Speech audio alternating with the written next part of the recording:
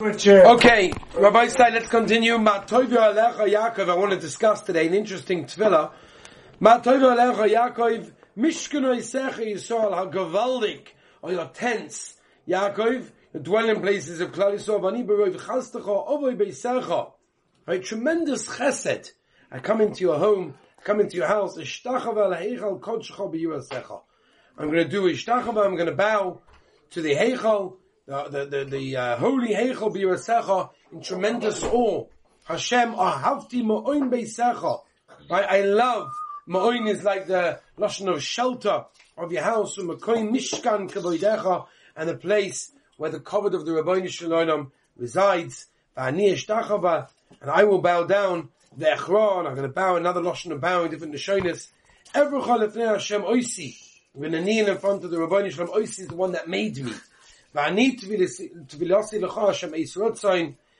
my tefillah should be to the Rabbeinu Shalom. It should be dafka the Eis Rotzon. The Eis Rotzon is a time that the tefillahs will be accepted. Elokim b'roiv chazdecha, the Rabbeinu Shalom, the tremendous chesed. Aneni, answer me, be'emes yishecha. Right, with the truth of your Yeshua's of salvation. Now, the obvious question that when we say this tefillah is, what is it doing over here? What exactly is this doing over here? Why are we saying this tefillah? And we all know that the makor of this tefillah is when Bilam HaRasha came to go and curse Klal Yisrael. Bilam came to curse Klal Yisrael. He tried so badly to curse Klal Yisrael, but we know what he wanted to do didn't work out, and he ended up giving a bracha to Klal Yisrael. And that was these words over here. Right? Now, the question is, why are we saying this at the beginning of davening? It's almost before even Birchas HaTorah. It's before Birchas HaShacha. It's before Pesach de Zimra. As we haven't said, but we are going to say many times, Rosh Pinkus famously writes that tefillah is a binyan. You're building something. You start off with the foundations and then you move up. We've spoken about Moda'ani.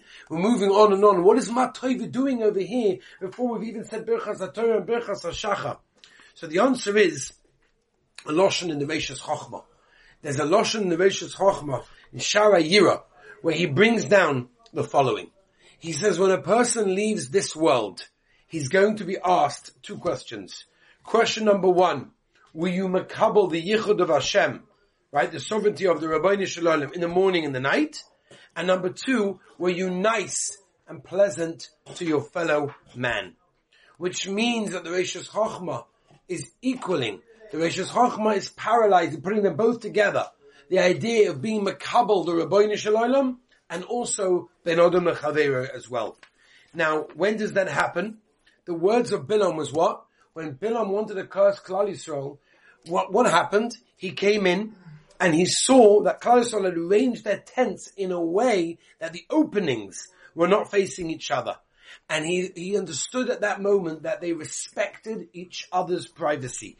They respected each other's, they had this mutual respect and consideration for others that was so dear to them, which was automatically dear to the Rabbeinu Shalom.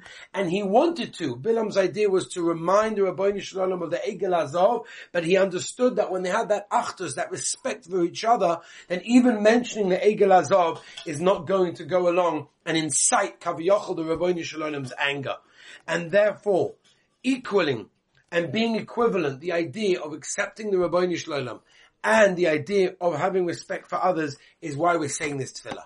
Before we even start davening properly, we are accepting the Rabbeinu Shalom as the king, and by doing that, we're also accepting our love and our care and sensitivity for someone else. By the way, in many Siddurim, they have at this moment as well, the famous Arizal, where the Arizal brings down as follows. I'll quote you the lashon. Koidim she'odam yisader tfilosav beis haknesses. Says the Arizal, before a person sits and davens in shul, meparashas Akedah ve'elach, from the Akedah onwards, tzorich she'ikabel olav mitzvahs v'ohavta l'reacha kamoicha. A person has to makabel on himself the mitzvah of V'ahavta L'Orecha Kamoicha. It doesn't have it in every siddur, but you will find it in many siddurim. I know that Ois V'Hada, for example, has it, and others as well. It has Hareini Mekabel Olai Mitzvah Shel V'ahavta L'Orecha Kamoicha. And he explains, listen to this. This is the lashon of the Arizal. Ki al yedei zeh Tala tfilasei kulula mikol tfilas Yisrael v'tuchala lemala v'lasos pri. That through this, all your tefillahs get connected and interwoven with all the tefillahs of Klal Yisrael, and through that, it can eventually reap the rewards and it can work.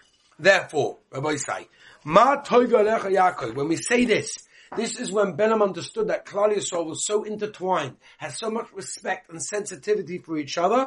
That's why we say it over here.